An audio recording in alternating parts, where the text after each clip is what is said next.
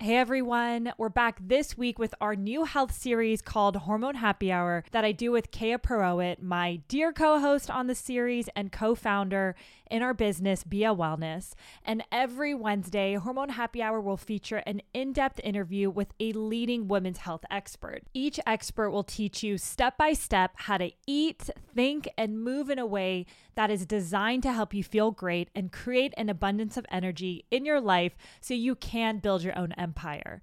Now let's jump into this week's episode. I hope you enjoy it. Today we are talking all about cycle syncing, which is one of our favorite subjects and something that both Yasmin and I have incorporated into our lives, starting with our product, Seed Cycling, which definitely falls into the category of cycle syncing. There are so many other ways that I've incorporated cycle syncing into my life. And it's basically honoring that if you are a woman, you might feel different depending on where you're at in your cycle. And there are certain things that you could do to honor those feelings. So for example, I know that on day, let's say 9 to about 16 of my cycle, I feel pretty good. And then after that, when I'm getting closer to my period, my energy starts to drop. I start to get a little bit more moody. I'm a little bit more introverted. And I just recognize those things and honor them. And I know that there's a time in my cycle where I can really push myself. For example, in my follicular phase and my ovulatory phase, I can really just go for it and push myself and do the hard workout and,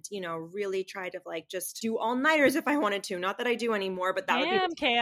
not that I do that anymore, but that would be the time. But there's also a time in my cycle where I need to just be a little bit more gentle with myself and give myself a little bit more grace and not be so hard on myself, because in my luteal phase, I tend to be a little bit harder in myself, and just recognizing hey, there's a hormonal shift going on here, honor it, respect it, and you won't feel this way next week, for example. So I'm curious, Yasmin, what are some of the ways that cycle syncing has been incorporated into your life? Yeah, no, clearly we're all about cycle syncing. I think this might be our second episode we've done where we've kind of gone into it. And, you obviously mentioned seed cycling. That was the first time I really dived into oh, you can eat different things and it's going to be supportive at different parts of your cycle. And then the next thing was exercise. And then the other thing was noticing mood. And I'm laughing because when you were kind of talking about, on the second phase of your cycle after ovulation, how you get more moody. And I know yesterday I just looked on my app. I was like, what day am I on? Clearly I'm on day 20. And I know yesterday, Kea, we were chatting, and yesterday was a very silly but tough day for me. So what happened? It's funny because I tend to block things out, but something happened in the morning. I can't remember whether it was a meeting. Oh yeah. How can I forget? We had a podcast. Every technical issue you could imagine happened. And also, Kay, I don't know if you noticed, but throughout the interview, my camera stopped working. So it was live interview while kind of dealing with these background technical difficulties, which is fine. No big deal. It always happens. But then after that, I was in an Uber where the Uber driver was essentially yelling at me. And then after that, gosh, something else happened. I can't remember exactly what happened, but basically it was these silly things that were happening. Yes, you almost got hit by a car. Oh yeah, that's it, Kea. That's it. I forgot. That's exactly what happened. I literally blocked things.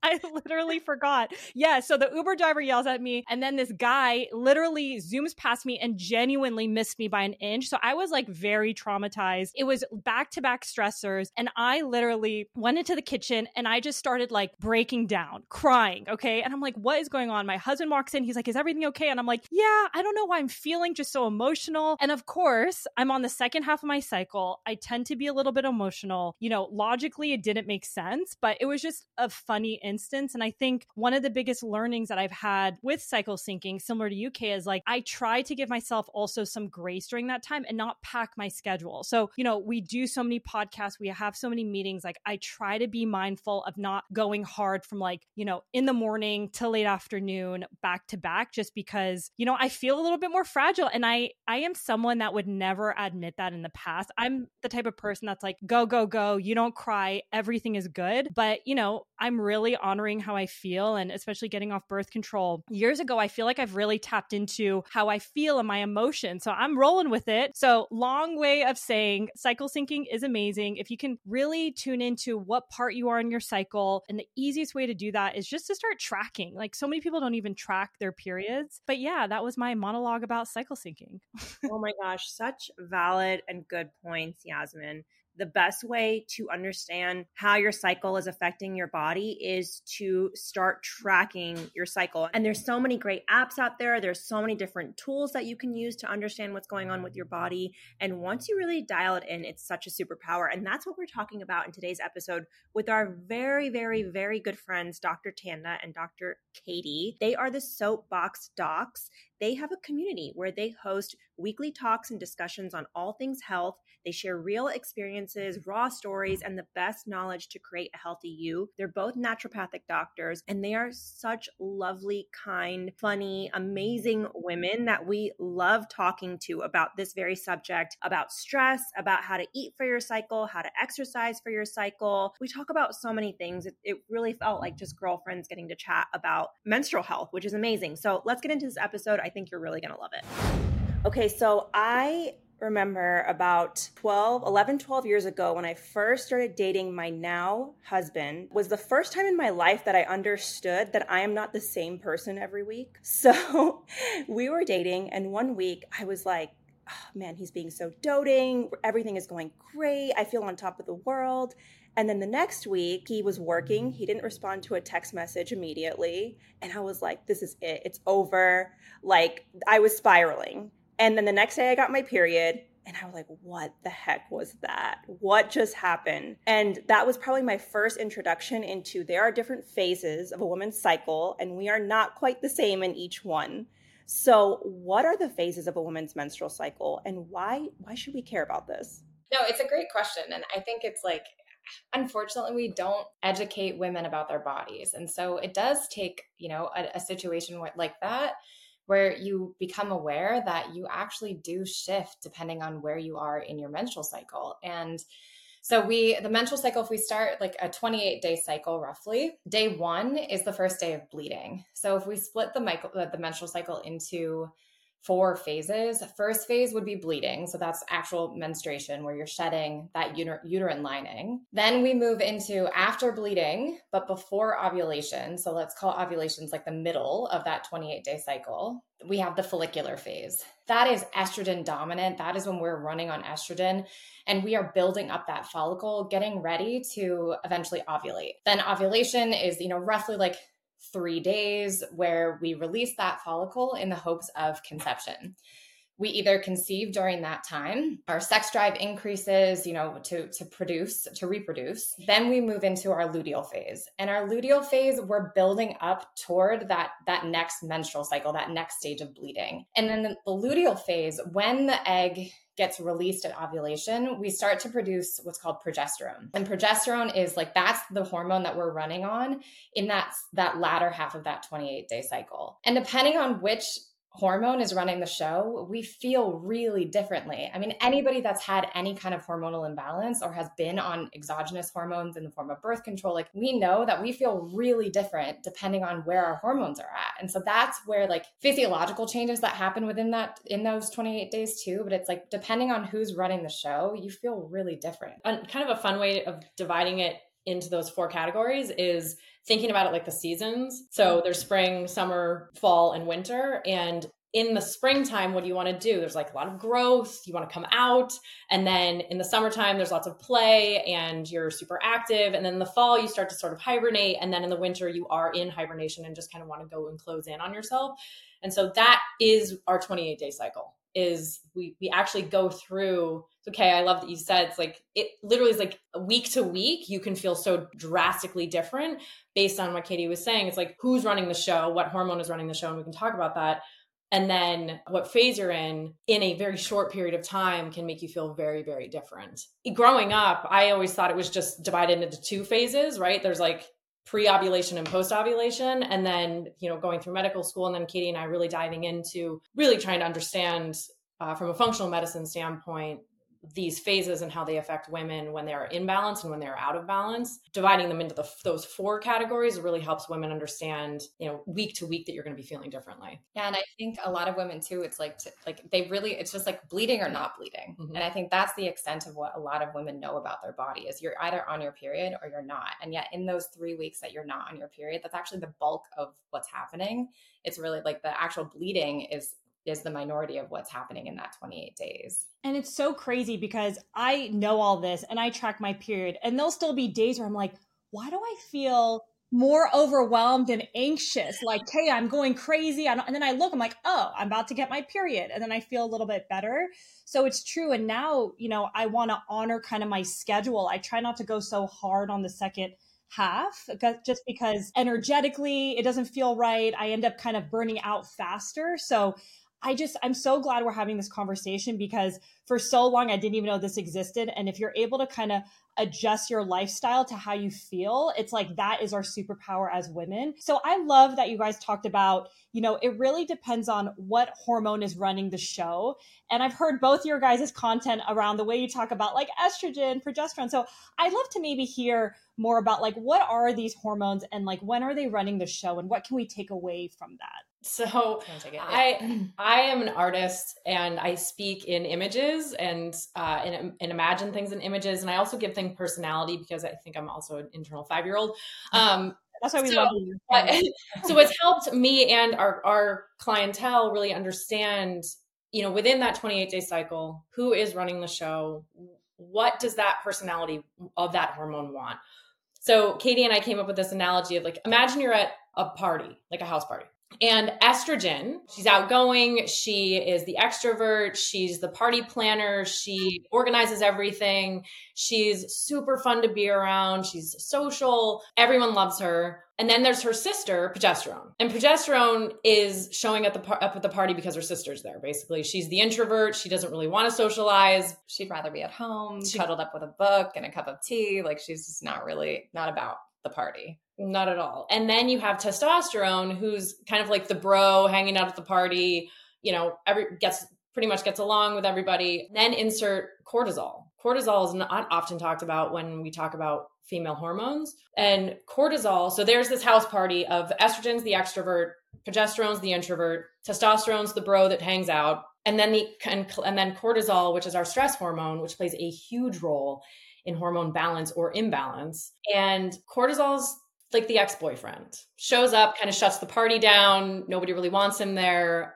Progesterone will bounce out of the room. Like she does not like cortisol at all. She does not want to hang out. Testosterone will leave mostly, and estrogen will tolerate the ex-boyfriend. So this is when Katie and I are talking to our patients about stress management and how that affects the sex hormones. Cortisol has to come in and and be talked about, because we're drinking out of a stress fire hose we'll just talk about American females because that's mostly our clientele, and how in helping women balance these hormones where cortisol shows up. So say you're in the first, while you're bleeding, estrogen and progesterone are actually pretty low, right? But then in that follicular phase, so after you are finished with your cycle, how do you feel? Like you feel like good. Most women feel really good in that second week. They're like ready to party. They're like, because it's high in estrogen, right? So then you're there's that extrovert, you're sort of that party girl. You like want to go out and see people. And that's a really good time. We can talk about exercise, but it's a really good time to do like those HIIT workouts and like be a more extroverted. Well, then when, estrogen starts to slowly decline and progesterone and testosterone peak during ovulation and everyone's kind of high, then that's when your sex drive is highest, because that's when, if you are actually wanting to conceive, that's the best time to conceive because there's ovulation. And then after ovulation, that's when progesterone is at her highest. And so that's when we want to curl up under a blanket and drink tea and do more of that introverted behaviors. And so that's, again, I think we're doing women a huge disservice. And Yasmin, this is why I absolutely love what you're doing, because educating women about their bodies and how to naturally follow these cycles, you can honor your hormones so beautifully. And unfortunately, because we are so stressed, and it's not that stress is bad, because we have to have it, and we'll talk about that in a minute. It's just that we're major dysregulation and dysfunction that is setting women up to go through their 28-day cycle with a lot of issues that we've labeled PMS, right? That's sort of the personalities, imagine you're at the party, right? So again, first 2 weeks-ish is more extroverted. Second 2 weeks-ish is more introverted. That's just kind of a nice way of putting it in a calendar and mapping it out. Hey everyone, it's Yasmin here. In 2020, I was struggling with some debilitating health stuff. I just got off birth control and suddenly I had acne, mood swings, breast tenderness, and really painful periods. I tried so many things, but the one thing that worked was something called seed cycling. I know you're probably thinking, seed cycling? What the heck is that? It's a natural way to support your hormones using 4 specific seeds throughout your cycle. The challenge is that seed cycling can be a little complicated to do and kind of time consuming. So I decided to make an organic seed cycling product that is so easy to use. We make it effortless for anyone to get started today. It's called Bia, and it's a super easy way to add something powerful to your diet to support your hormones, regulate your cycle, and bring back balance. To learn more about Bia and join our community with thousands of incredible women all over the world, go to biawellness.com, and that's spelled BEEYA wellness.com. And check out the show notes for our promo code to get $10 off your first purchase. Thanks so much for listening, and now let's get back to today's episode. So we can actually live in a way to support these different hormones and honor them, right? So if we kind of push ourselves when our body doesn't want to be pushed, or we don't take advantage of the times when our body's feeling really good, this can kind of throw us off balance. So let's hit the first one, which is exercise. How can we exercise in a way to support the fluctuation of these hormones? Yeah, so exercise, I mean, in medicine, we have these like positive stressors, right? Which in medicine we'll call hormesis, which basically is like, it's like what doesn't kill you makes you stronger. So exercise is one of those. And it's a really good example of that. You go to the gym, you break down muscle fibers, which is stressful on the system, to build back stronger. And in most cases, that's a positive thing. Like I think we would say a net positive gain from exercise. Where cortisol comes in is we can also increase our cortisol through exercise. And in the first half of our cycle, when estrogen is running the show, because estrogen will tolerate cortisol, we can actually do the things like high intensity interval training or, high intensity cardiovascular stuff, like the things that's going to really make you kind of huff and puff or really kind of just spend an excess of energy and raise that cortisol. Estrogen can handle that. So that's a really good time to do those kinds of workouts. And as we move along into our cycle and progesterone starts to run the show, progesterone actually raises our baseline level of cortisol. So just waking up in the morning, your level of cortisol when progesterone's, behind the wheel is already going to be higher. So your tolerance to add another stressor or more cortisol load to your system is going to be diminished because you're already running higher. So, and then we add on top of it, the progesterone is it's like a calming, relaxing hormone when it's in balance and when it's, it's working opposed to estrogen. When it's in adequate levels, like that really should be kind of a calming, I just think fall and winter is like such a great example for that. We want nourishing foods. We want slow mornings. We want long walks outside, maybe some yoga, heavy lifting. I really love strength training, not only because we know that muscle mass is the, currency of longevity, but also because you can lift weights your entire cycle, right? It's like if you want to just pick one thing that you can do always, lifting is a really great option. But in that second half of the cycle, when progesterone starts to take over, that's when we really want to do more slow. Like we don't want to do a lot of high intensity interval training. Again, we can still move our bodies. Moving our bodies is really important. I'm not saying don't work out, but just be mindful about the kinds and the kinds of movement that you're choosing and the intensity with which you're doing it. I love that. I remember when I was working out with a male trainer, we were always doing weighted lunges each time. And there was a point where we were doing it and I was like, I can't. And he was like, what's going on with you today? Like, you got this usually. And I think this is such empowering information for women to know because if you don't got it that day, it's okay. It doesn't mean anything's wrong with you. The next week you could be right back at it, but don't beat yourself up because in that moment I was like, yeah, he's right. I usually am on top of this. What's going on? And it was just that particular day in my cycle that I just showed up and did my best, but it might not look the same as when I'm in my follicular phase or my ovulatory phase. Which is such a good point, right? It's like we compare ourselves to men have a pretty steady, testosterone is kind of always doing its job for men. They don't ride this cycle that we do.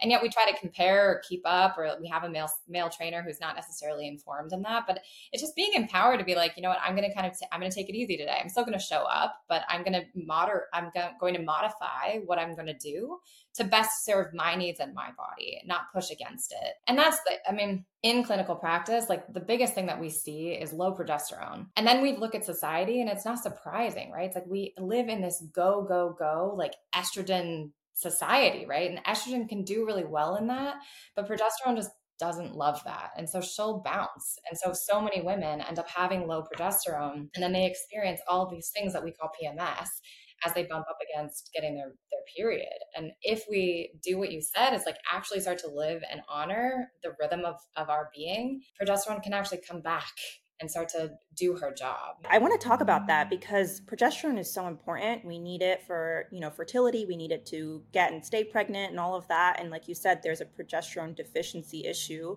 What do you do with your clients? Like, what are the first steps that you take? Is there a point where you maybe bring in bioidentical hormones? Like, what does it look like? Because I think a lot of people are dealing with this. And this is where, Katie and I went on a walk before this, and we were talking about just that, if you go back to the house party analogy, progesterone will leave if cortisol is around. And what Katie and I are practicing communicating to our clientele, and you'll see it on my social media, is the impact of stress. And most of the time when we ask our patients, well, tell us about your stress level. And they're like, I'm not stressed out. And then I ask about their life. And I found that if we actually insert the word busy, like, how busy are you? And they're like, oh, I don't breathe during the day. Like, I wake up to an alarm, my feet hit the floor. I'm getting the kids ready before I don't have time to even poop. Like, I barely have time to eat. I'm shoving a shake down my throat by the time I'm at the gym. And then I run off to work. I haven't even showered yet. And then also had to pick up Susie Q from a train, horseback riding lessons. I mean, they're going all day long. And this is let's say pick on a 45-year-old female, right? And then they come to us with Hashimoto's, which is an autoimmune disease, and weight gain and fatigue and, some weird rash and digestive issues. But all their labs are quote unquote normal minus their thyroid, but they just know something's wrong, something's off. And so then Katie and I will do functional labs, and look at their sex hormones, their blood sugar, their thyroid, and then their adrenal glands, which are the two glands that sit on top of your kidneys that are responsible for all sorts of things, but mainly your stress response and your blood sugar regulation and your sleep-wake cycle. And so what we see is typically very dysregulated cortisol, which then will push progesterone out of the picture. I mean, it then becomes a race between estrogen and cortisol. And estrogen, unfortunately, gets a bad rap, but she's doing the best because she's actually can hang out with cortisol. So she's trying to be as protective as possible. So then it just becomes this game of this estrogen cortisol race. And so the conversation that Katie and I have is, we don't focus on progesterone. Like, yes, you can do progesterone creams, and I've done that 100 times. And then we do obviously seed cycling. We'll talk about that. But we really focus on stress management, because it's not that we can't take Susie Q out of her life. And what we can do is start to introduce stress management tools, but then also acknowledging where the tigers are. I was just going to say, when we think about the stress response and in relation to our hormones, like, it makes sense, right? If you are running from a tiger and you are concerned about survival, and we're doing that for years and years and years on end, the body is not going to, it's like, the name of the game is to conserve energy, right? And so, like, imagine you have like a circuit breaker, you're going to turn a lot of things on and you're going to turn a lot of things off so that you can prioritize energy. So like, blood sugar will raise, oxygen will head to your muscles, blood will head to your muscles. If you want to be able to fight or run from that tiger, then what gets turned off, right? Digestion gets turned off, because we're not worried about digesting our food when we're trying to survive, right? It's just like, that's a waste of energy to the body. The other real big waste of energy is reproduction, right? We don't need that to survive. And honestly, why would we prioritize energy? That's a massive energy suck on the body to get pregnant and to build a life, right? It's like, so our stress response is not in alignment with our reproductive hormones, because that's a really easy place to be like, we can save a lot of energy if we just shut that down. And so if you don't focus on who your tigers are, where your tigers are, when they show up, and how you handle them, then it's going to be an uphill battle despite every supplement, despite everything that you try externally, because your body is biologically hardwired to protect you and to keep you alive. And your hormones just aren't prioritized. So when we run labs and we see where cortisol is at and that progesterone's in the tank, then we know why, right? And so then we can have that sometimes really challenging conversation with that female saying, where are the tigers in your life?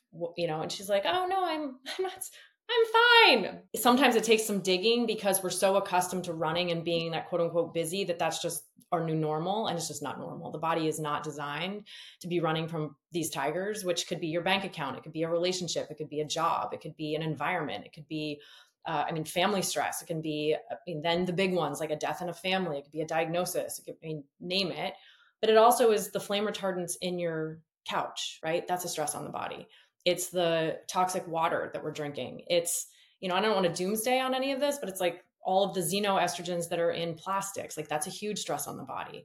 So some of the biggest stressors are blood sugar dysregulation, which I think 90% of us are metabolically unwell. Then sleep dysregulation, which that is one of the number one complaints that Katie and I see is insomnia. And then inflammation, which is our life, right? So we're going, and so just those alone will throw cortisol off enough to tank progesterone, and then estrogen gets elevated. And so when Katie and I what we've seen is that when we really acknowledge the boulders called the tigers, called those chronic stressors that are happening, and we start to slowly move those out of people's lives or give them tools to view them differently, think about them differently. Meditation is a great way. Movement is another really great one. Then we start to see cortisol levels regulate. But then, of course, as soon as cortisol regulates, then progesterone can show back up again. There's so many thoughts that are going through my head with what you said. I love this because like you said, and I'm a culprit of this. If you're like, oh, how are your stress levels? I'm like, I'm chilling. I'm good. Like I'm usually happy-go-lucky most of the time until my circuit breaker breaks. Then I'm like, the world is ending. But I love that you reframed it and you were saying how busy you are, because I think, and this is something I constantly work on, is like having the awareness of what those tigers are. And even what's so interesting is that I wear an Oura ring that kind of helps, give me measurements of my sleep. And they just started this day stress metric. And what I find so interesting, just kind of, because I'm learning, like, I feel okay, but like, why does my stress HRV kind of go up and down? And I was like, oh, okay, like I had a meeting where we were talking about something specific, or I was with this person. And and like you said, it might not be that the stress is always bad. Sometimes it's positive stress. I was with someone and I'm hyped up and I'm excited. But then sometimes it's like, oh, this is a consistent conversation that keeps riling me up. And, we all feel it, but we don't really sit and like think through it. But what I think is interesting, going back to you asking, like, are you busy, is if you can block off times where you can restore. So if you are up and just, go for that walk, do that meditation, like now it makes sense in my head, because I'm like, okay, you're buzzing up here with your stress, but you need to just block in some time to come back down. Because when people would say like, yeah, then just stop being stressed, I'm like, I love what I'm doing. Like I'm going, and I kind of was like, you don't know what you're talking about. But if you can just be a little less busy and honor how you feel, I think for me that helped a lot. And I know I just like went off fully on my own tangent. I love it. It's amazing. And that's the thing. It's like, we're mammals. We have a stress response. We will get dysregulated. Like that's part of it. That's actually a good thing. Like if we didn't have any stress, like stress can be a positive thing. Like the hormesis that we were talking about earlier. It's like not all stress is bad, but when we get dysregulated, and that could be a good thing, right? It could be like you're excited about what you're doing and you're just like really passionate and you're spending a lot of time on this project, but having the skills to then downregulate, right? To then actually sit back into that parasympathetic, that rest and digest nervous system, get out of fight or flight. The goal is not to never be stressed or to, have a perfect environment where your body never has to deal with anything. Like that's just not the reality of the world that we live in. But can we learn these techniques to actually come back into our bodies and come back down to earth? And this whole conversation with women in particular is like, that's the beauty of living with your cycle, right? Is knowing what you need, when you need it, how to take care of yourself, and really live in alignment with what your body needs. And that just means learning, and, supplements and all of those things are a beautiful bridge to get there. It's just not necessarily the end all be all to health. Katie said something earlier that it actually literally stopped me in my tracks. She was like, we have something built in a female's body that is a lift up the hood to see exactly what is going on with your stress response, called our 28-day cycle. And if you are regulated and you are regular and you are not experiencing PMS and you are not ending up in, having to eat a whole bottle of Advil before because your cramps are so bad, or your breast hurts so much, or you're vomiting. Like if you are regulated within your cycle, guess what? Your stress response is probably regulated. Like you are probably doing a relatively good job of getting dysregulated, which is stressed, but then also coming back down into that parasympathetic. And yet if you are, we're just going to pick on the 28-day cycle. If you are struggling within that 28 days, then I can probably guarantee you that there is dysregulation within the stress response. And so that's where, again, Katie and I don't necessarily focus on the female, like on the hormones, on like estrogen, progesterone, testosterone, because we know that within the HPA axis, so it's the hypothalamus, the pituitary, and the adrenal. So it's HPA axis. If you Google HPA axis dysregulation or dysfunction, and you read the description, it's 99% of females. And because what's happening is we are perceiving tigers that could be a bank account. It could be a relationship. It could be the fact that you had to go to a meeting. It could be preparing for something like that. While you might not necessarily associate that with a stress, your body does, right? Your brain is saying, holy cow, we've got a tiger, and your body can't differentiate a meeting from an actual tiger. It's the same thing. And so when we hear PMS, we hear fibroids, we hear polycystic ovarian syndrome, we hear cysts, we hear, major like PMS flu, right? Like the period flus, then we know that where we're going to focus is actually that HPA axis, because when we regulate that and we can help people understand when they are in that stress response and what's happening, and when they go into that parasympathetic, which is that rest and digest response, what's happening, and we can help people regulate and oscillate in between those two and understand where they're at, then the cascade just falls, right? It's like we don't actually have to like supplement with progesterone, estrogen, and testosterone to get this person back in balance, if that makes sense. Like we may have to do that to palliate, but it's not cure. And honestly, like having a very challenging, honest, authentic, sometimes gut-wrenching conversation with yourself about where your tigers are, because they may be whos, they may be whats, and they may be wheres. And those are some really big conversations. Like, who are you married to? Who are you in a relationship? You are the product of the 5 people that you surround yourself with. Who are those people? Are they people that lift you up and build you? Or are they, really negative? Right. And so I joke that when people start to work with us, they'll most likely get a friend-ectomy, a partner-ectomy, a job-ectomy, or an environment-ectomy, because otherwise they wouldn't have to find us, right? Like their lives would actually be in alignment. Something is out of alignment. And it's not an acai berry deficiency. It's not an Advil deficiency, right? There's something that's going on, that there's a tiger that they haven't acknowledged or are too scared to. And so we dive in deep. I mean, this isn't, again, like we can palliate until we're blue in the face, and we do because we want people to feel better. Yeah. But cure is actually acknowledging where you're out of alignment in your whole life. And then going back to the woman's cycles, like just being a female is such a beautiful gift. And yet so many of us are challenged and wishing our bodies differently. And that's where Katie and I hold people's hand to actually get in their body and love on it, because she's your best friend and we often ignore it. I love that. We put a poll out the other day to our BIA community saying, we were asking them about their nervous system. A, my nervous system is totally jacked up. B, I don't know what a nervous system is. C, I'm good. Over 70% of people said my nervous system is totally jacked up. And it kind of got me thinking, I think another tiger that we're not talking about as much these days, but is very present. Speaking of HRV, I remember I was just scrolling on Instagram, scrolling on TikTok, looking at all the world's news, looking at everything that's happening. And my heart was like racing, and my stress response was just like through the roof. And I think, we women especially are so sensitive. We're so empathetic. We're caregivers. We naturally just want to protect the world and protect people. But I think another big source of stress that, I'm wondering how you bring this into your patient's life is like social media, technology, being dialed in all day long. And then the second that I step outside and get into nature, I'm like, okay, I feel a little bit more grounded.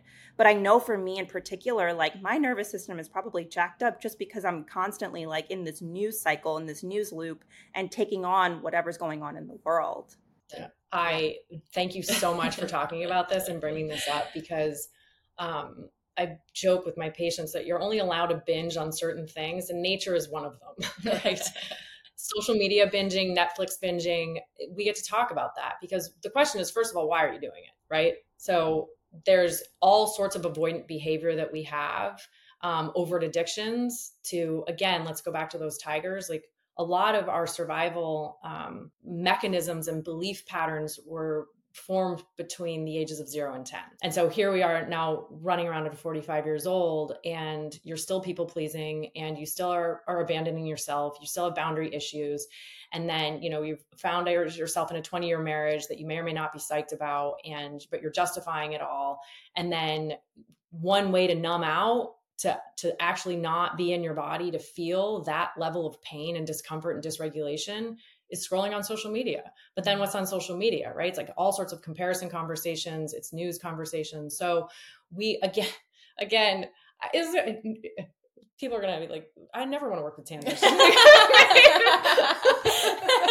it's like, we have to have real conversations about like, how are you spending your time? You're telling me you don't have 10 minutes to meditate, but here you are binging on social media and numbing out, but then your heart rate goes up because you're staring at, whatever on social. And so, that's, again, it's Katie and I are so like fiercely dedicated to the why. Why is your body doing what it's doing? Why is your brain numbing out on social? What is that doing to your physiology? Because our thoughts will trigger. I mean, if you're interested in how thoughts become things, look at Gabor Mate. I mean, he is just a rock star when it comes to understanding that the psychoneuroimmunology, which is a real study of how our thoughts will trigger hormone release. And I mean, if you close your eyes and you think about standing in front of, 1,000 people, because that's what actually a human's biggest fear is public speaking. That is the number one fear of all humans, is to public speak. So close your eyes. If you have a fear of that, close your eyes. You'll feel your heart rate go up, right? And so our thoughts will trigger a physiological response. And so does social media, scrolling on that. What movies are you choosing to watch? Are you watching the news? And so what Katie and I will do is dive into people's lives to see where and how are those stress responses coming from? And if you're watching, kittens and puppies on social, like, have at it. Like, that's amazing. Like, if your social media feed makes you laugh, have at it. That's, and obviously, like, there's boundaries around social media, but okay, I love that you brought that up, because you're only allowed to binge on things that feed our nervous system in a really beautiful way, like nature. I mean, I love the term nature binging because it works.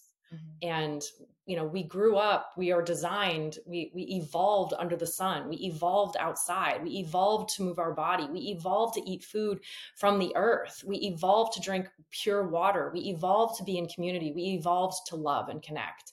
And unfortunately, lots of those have been severed and or drastically hindered, which is affecting our physiology, which is affecting our hormones. And then we want to take supplements and medicate, and that is palliation, that is not cure. So yes, that was a really long-winded way of saying, yeah, social media plays a huge role in stress.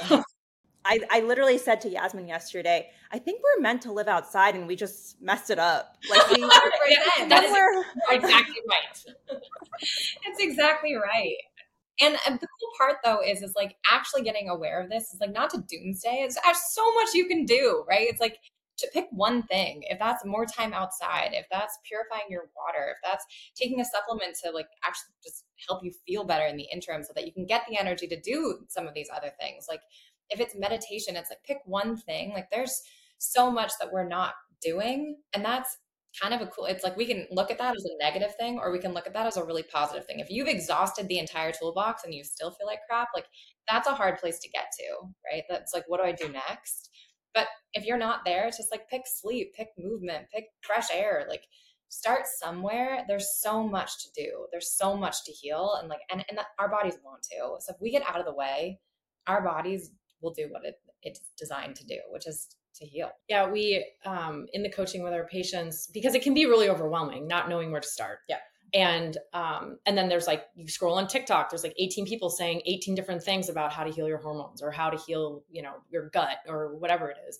So it can be really overwhelming. So what Katie and I will coach is going back to the basics of human health, which is what? it's eating food, movement, because we're designed to move. We're made of like hinges and pulleys and levers. I joke that like if you see a cow, God did not design cows to move. God designed cows to eat. They have four bloody stomachs. And like, how often do you see cows like frolicking in the fields? Like you don't. They're eating. They spend like 13 hours a day eating. And humans are designed to move, like we really are, and to think. And so movement and then breathing. I was saying to a patient the other day, it's so sad to me that we have not utilized our lungs the way I'm going to should on you, that we should, because it's a free organ of detox. Breathing's free. And it is one of the best ways to detox your body and to also connect with your immune system, with your lymphatic system, with your heart, with your nervous system. You can regulate your vagus nerve with breath. And so breathing is number 3, then hydration. So drinking water. We're also a huge fan of electrolytes, just because we're so depleted. And then elimination, right? So anyway, how the ways that your body eliminates, supporting that. So pooping, urinating, breathing, sweating. And crying. Crying is a really great way. Yeah. That is actually one of the best eliminatory organs that is usually shut down. Yeah. How many times have you apologized when you start crying? Yeah. Or have you seen people do that? So we really encourage people to cry. It's like a really, really healthy way to eliminate. And then sleep. Sleep is the master dial. Yeah. If I could pick one thing for humans to do really, really well, it would be sleep. And that's in total darkness for anywhere from 7 to 9 hours, depending on you. And then staying regulated around it. So it's going to bed at the same time, waking up at the same time. And no matter what, and doing that on the weekends. And there are actually studies are now showing that it's actually the regulation that is probably more healing than actual time. So going to bed at the same time, waking up at the same time is more powerful than the amount of hours that you're sleeping. So holding your sleep super sacred, and then play. Play is something that we've unfortunately forgot a lot about as the adulting happens. So it's coaching around those things, and then having our patients pick one to be fierce about. Like be fierce around your sleep, like hold that so sacred, or be fierce around food. And by that is like whatever diet, the least restricted diet that they can possibly manage, filled with whole foods. And then, or it's hydration. Like they promise to drink half their body weight in ounces of water plus electrolytes each day. So it's just going back to what is it to be a human and make up a human. Kay, you just said it perfectly. It's like, I think we were supposed to evolve outside. Like, we're supposed to be outside more. Like, yes, that is the correct statement. Yes. And we're designed to move more. Movement is another really good one. And it doesn't mean hitting the gym at 5 a.m. It could be just walking. Walking is the number one movement associated with longevity. Just walk. And it's free. Yeah. Outside of the shoes, but yeah. I love it. This is why I love you guys so much, because we're passionate about this. Like, how do we go back to the basics? Because it could be really overwhelming to do this diet, do this and that. And it's like, let's just talk about the pillars and work on one thing. Like for me, it was sleep. I realized I wasn't sleeping for so many of my years in my youth. And now I'm very diligent.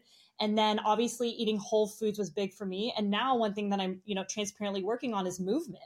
So even for me being in this world, like I'm still working on these different pillars, but it can just be so foundational. So I love that you guys are like going back to the basics, and so much of it is like free, like breath work, going outside, movement. So I love that. And I know we're all very passionate about food.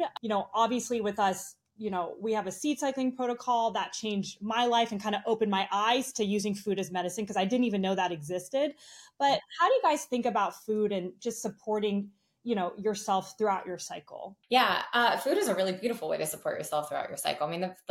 Our digestion is the seat of health, right? So that's where everything begins. All of the things that you get to build your lungs and build your heart and build your hormones and build your neurotransmitters, that starts in the gut. That starts from what you're actually putting in your mouth. And, and then, linking that back to the menstrual cycle, depending on whether it's estrogen or progesterone running the show, your metabolism will change within that 28-day cycle. So in the first half of your 28-day cycle, when estrogen is in charge, your metabolism actually naturally will slow down. You'll become more satiated on lighter meals. You won't need as many calories. You might find that, that could sometimes be, if someone's interested in fasting, that would be definitely the time to do it, not in the latter half of the cycle. Then as we move into that latter half, we're building up for menstruation. And menstruation, it takes a lot of energy to do that. We actually need, I think it's about like 300 extra calories in that time period. So our appetite will increase, our metabolism, just our basal metabolic rate. So that's just like how many calories does it take if you were to lay in your bed and not move all day long just to keep you alive? That actually goes up because our body is using it. It's using more energy. So our metabolism goes up. We need more food. But what also happens in that second half of the cycle is, our resting cortisol will raise. It also makes us slightly more insulin resistant. So our blood sugar is more prone to dysregulation in that second half of the cycle. So not that you can't have carbohydrates, but making sure that you're really prioritizing protein and fat to keep your blood sugar stable. It will also help with the, some of the mood dysregulation that we can see in those days leading up to our period. And so but always focusing on whole foods, right? It's like, again, going back to the basics of human health, like Cheerios haven't been around for very long, but other foods that come from the earth have been, and our body does really well with that. So prioritizing whole foods that are nutrient dense. Cruciferous vegetables are another really great one for hormonal balance, just because they help the liver detox. What else? Oh, fat is another really big one. Yeah. So fatty fish, eggs, avocados. Just trying to think like actual, and then obviously avoiding inflammatory foods and as much as you can. And again, we understand life happens, but things, gluten, dairy, soy, sugar, alcohol, caffeine, those things are inflammatory. And so the least we can trigger this inflammatory response, then, because that also is the stress response, and we can take care of ourselves through food. Fermented food is another really great one to introduce. Katie and I are a huge fan of gut health, and I've been giving probiotics for so long, but now I'm actually really switching most of my patients to focusing more on fermented foods and actually the prebiotics. So every vegetable and fruit under the sun. Mm-hmm. Obviously, eating this can be a little overwhelming for people, but we really try and eat with the seasons as much as we can. So now we're coming into fall. It's like eating more of the cruciferous vegetables, cabbage, root vegetables like yams, sweet potatoes and squashes and those kinds of things, but things that are really high in polyphenols and antioxidants. But fat and protein specifically for females we are deficient, period. Yep. And Katie and I just did a post yesterday on social media as kind of a joke that we're coming up with the prioritizing protein diet. It's like, we really we as women need more protein. And as Katie said earlier in the talk is, muscle mass is the currency of longevity. And so we really, with our clientele, encourage weightlifting, resistance training, and higher protein diets, because we need to build muscle. And because that will also help with blood sugar dysregulation and our metabolic health, which I just said 90% of us are not metabolically well. So that will also help with that. Mm-hmm. That, and I think also just like not fearing fat. I think we're starting to see that less and less. But I think we did ourselves a really big disservice in that fat-free craze, because these sex hormones are made from cholesterol. Like, we have to consume fat to be able to make them. So if we're not making them and you're doing all the other things, like really looking at the sources of fat, and not all fat is created equal, but focusing on things like, grass-fed butter and tallow and lard and, ghee and olive oil and avocado oil, like these healthy fats, nuts and seeds. I mean, that's why Bia is so beautiful, is because it's actually healing that fat precursor to our hormones. And that's why it's so powerful for people, but focusing on protein and fat in particular. I love this. My new thing is 30 grams of protein within 30 minutes of waking up. It's changed my life. I just heard about this for the first time. I do it before my workout, and I just make so much better choices throughout the day when I get that protein and that good fat and fiber in the morning. So I'm all about this conversation. I'm curious, when you work with people, they have no cycle, or they have irregular cycles. They maybe get their period sometimes, they don't get their period other times, or they just haven't got their period in a year. Can living in a cycle syncing way support getting your period back? What are the steps to take there? Yeah. So, I mean, you guys know better than anyone. It's follow the moon, right? So the moon has the 28-day cycle. If you are not in a 28-day cycle, or you're irregular or kind of have sporadic, if you have no cycle or have sporadic cycles, leaning on that and trying to mimic it the best that you can. So, seed cycling is one of our favorite ways to help people learn how to do that and to live by those phases of the moon. And I always mess this up. It's new moon to full moon mimics that estrogen pathway. So the first day of the new moon till the full moon, that's like the first 14 days of your cycle. So that's that estrogen cycle. And then full moon to the next new moon, that would be your second half of the cycle. And so really trying to use a lot of the tools that we've been talking about, in the last 45 minutes is to mimic that, but with the moon. And what will happen is you'll start to give your body the cues and doing all of that foundational work. It's like focusing on sleep, focusing on movement, focusing on stress, like moving some of those barriers that your body might be bumping up against when it tries to get you back into rhythm, because your body wants to, right?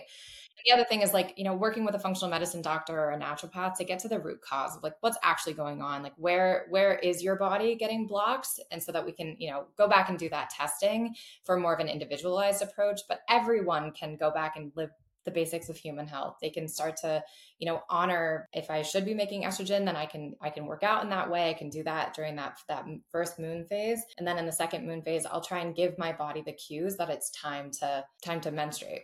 It's so crazy. I'm sure you guys see this a lot, but Kea and I, even with our customers or even people that I personally know who are going through perimenopause, and, we give them seed cycling, they're kind of doing all the foundational things that you are mentioning: sleep, movement, prioritizing protein, fat, blood sugar balancing, all the things. And they genuinely get their regular periods. And we joke, we're like, we are taking women out of perimenopause. Don't quote us, but I see it all the time. So whatever people's whenever people are like, oh, my periods are irregular, I hate this. I was in the elevator the other day and I was talking about a podcast I was about to do on perimenopause, and this woman was like, oh, it's the worst. And I'm like, there's so much you can do, and that's why we're all so passionate about getting these conversations out, because I think women think I'm doomed. I heard my mom struggled. He was bad. Now it's just my turn. Oh my God. But really these foundational things, I have just seen so many women reverse those symptoms. It's pretty incredible. Oh my gosh. When we can help women get their period back, it's like a celebration. The best feeling in the world. It is. Absolutely. Well, and that's again, going back to the stress response, because if you think about, we spend X amount of years not menstruating, then we go through puberty, and then we spend X amount of years menstruating, and then we start to make the shift. The ovaries have been in charge for those, say, 30, 40 years, right? The ovaries have been the ones primarily making the sex hormones. And when the ovaries peace out, they exit stage left, and they don't actually really tell anybody about it. They just kind of leave. Then the only other ones really that are up to the job to make the sex hormones, to make that woman feel like a normal human, are the adrenal glands. Meanwhile, the adrenal glands have been spending that 53 years dealing with a stress response and all of the drinking out of the stress fire hose that we have just been talking about. And so then when the woman goes through menopause, perimenopause and into menopause, and the ovaries are like, okay, bye, then the adrenals are like, are you freaking kidding me? I can't take this job on. I don't want anything to do with having to make sex hormones, because first of all, we're not reproducing, so it's not a priority. And while estrogen, progesterone, and testosterone play a huge role in other ways in the body, it's not just about reproduction, but they just cannot prioritize. They've been spending so many years dealing with the chronic stress that we've been under, that by the time the woman turns 53 years old, the adrenals are like, I'm sorry, I'm not up for the job. Sorry. And so that's where, when women come to us in their 30s and 40s, we prioritize adrenal support along with seed cycling and the sex hormone support, but really focusing on the adrenal glands and the thyroid, because those two are going to be continuing to run the show. The ovaries get a break, right? They just peace out. Mm-hmm. And so, again, a lot of this just boils back down to going back to the basics of human health, staying regulated as much as you can in that vagus nerve, in that parasympathetic, that rest and digest state. And how do you get there? It's those lifestyle hacks, right? That's deep breathing. That's meditation. It's sleep. It's eating real food. It's humming is actually a really great way to stimulate the vagus nerve. Gargling is a great way to stimulate the vagus nerve. Cold water immersion. So even just dunking your face in ice water, or if you're brave enough to do the ice baths, that's another great way to do to stimulate the vagus nerve too, it's like a biohack, right? It's like to actually to stimulate the nerve to get you into the parasympathetic nervous system. Because we've all been there. We sit down to meditate and we're buzzing. It's like I could be hovering above the sea. I don't want to meditate. I can't even access it. So how do we bridge that gap? It's through things like this. It's just like trying to stimulate the biochemistry, and then we'll work on, the mental, emotional piece of things. So again, it's like, I think humans are really talented at putting things in boxes and wanting things to be linear. Our bodies are not that. It's just not as simple to say like, oh, if you do X, Y, and Z, then Z, Y, and X will happen in the physiology, because we're also dealing with a mental, emotional body, a spiritual body, a physical body. And so that's where what Katie was saying is like getting individualized medicine, either it's from a naturopath or a functional medicine doctor, where they can put all of those pieces together, because the endocrine system is an intricate web that we still do not 100% understand, and how it's connected to our gut, and how our gut is, that could be a whole nother podcast about the gut microbiome and like how everything is so intimately connected. I love how you guys focus so much on stress, because that's such a big part of the puzzle. And I'm laughing because tomorrow morning my husband's going to see me humming and dunking my face in water and be like, what are you doing? What's going on today?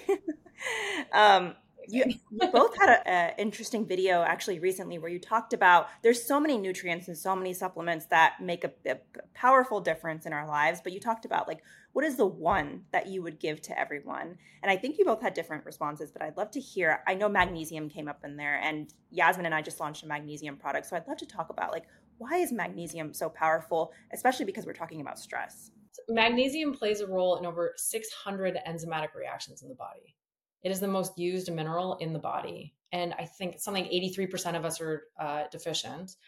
And there's all sorts of different kinds of magnesium. And so when Katie and I asked each other, if you could add one supplement for all humans, what would it be? My answer was magnesium. Yours was? It was just a trace mineral, like take magnesium and then add all the other stuff too. It's like all the zinc and the selenium and the molybdenum and like basically the same answer. Yeah, basically the same answer. And then the other one was vitamin D. Vitamin D, for sure.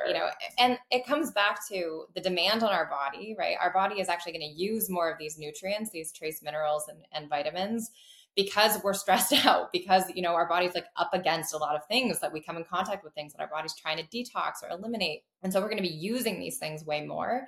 And then unfortunately, our soil's depleted. So we're not getting as much as we used to. We're using more than we used to. And then it's like, bringing gut health into the picture is how much are you actually absorbing too. So we're really deficient, and minerals, I think, it's one of the hardest ones to get, just because our soil has been so depleted, and magnesium is lumped in with that. And they're so critical to these, like as a coenzyme, to have these biochemical reactions happen in the body. We lean on them. We need them.